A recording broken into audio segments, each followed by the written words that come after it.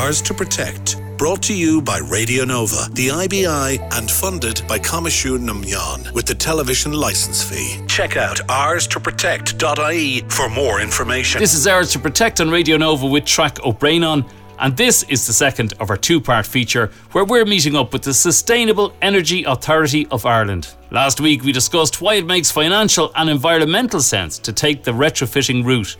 This week we're back with Ciaran Byrne from the SEAI to find out what grants are available and how you should start planning the process. I started off by asking him what financial aid is provided by the SEAI.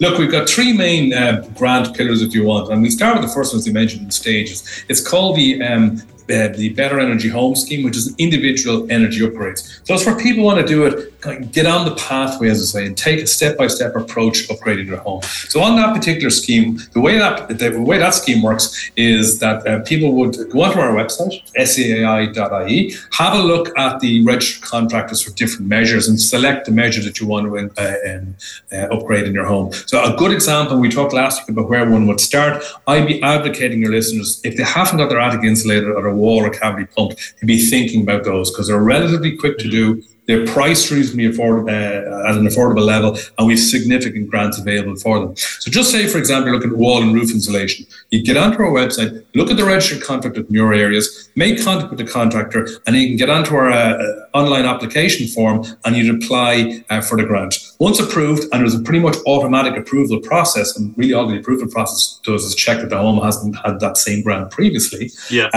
You get on and do your work, and you pay the contractor and claim the grant back from us. And that's really as simple as it is. There's very few steps involved. But also there's details on the other measures available on the individual energy upgrade journey on our website. So the things you can get, for example, on the individual journey are heating controls, a heat pump, solar, hot water, solar electricity, and the external wall installation, things like that.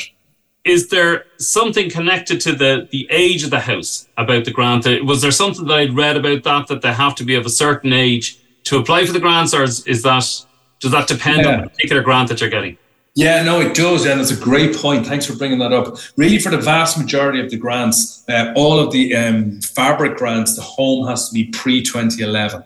Okay, and there's a very strong reason for that, because any home built after 2011, by law, by the building regulation, should have the appropriate amount of fabric already built into it. So if you build a home in 2019, it should be built to a standard. That's the standard we're trying to achieve. So for the fabric measures, which will be the attic, external wall, the cavity wall, those kind of ones, the home has to be pre-2011. However, I'll be very clear, for the renewables, and that will be things like the heat pump, the solar PV, solar thermal, the home has to be pre-2020. The other thing about solar is it's very important to kind of talk to your provider in terms of solar, and they'll help you decide what's the optimum number of panels in terms of your particular usage in the house. Because again, we talked last week about not all homes are the same. Even in a housing estate, for example, you might have home A have 2 people in it, home B right next door might have 5 people in it. And the demand and usage in those homes are quite different. So if you're filling an entire roof with solar and there's maybe 2 retired people in it at very low demand, it may not be the most efficient way versus next door where there might be 6 people, a house full of kids and children and all sorts of different things going on. So it's important to talk to your installer and figure out what's the optimum setup for your particular circumstances. And do you see just about the future of houses and homes, will it all be electric in years to come?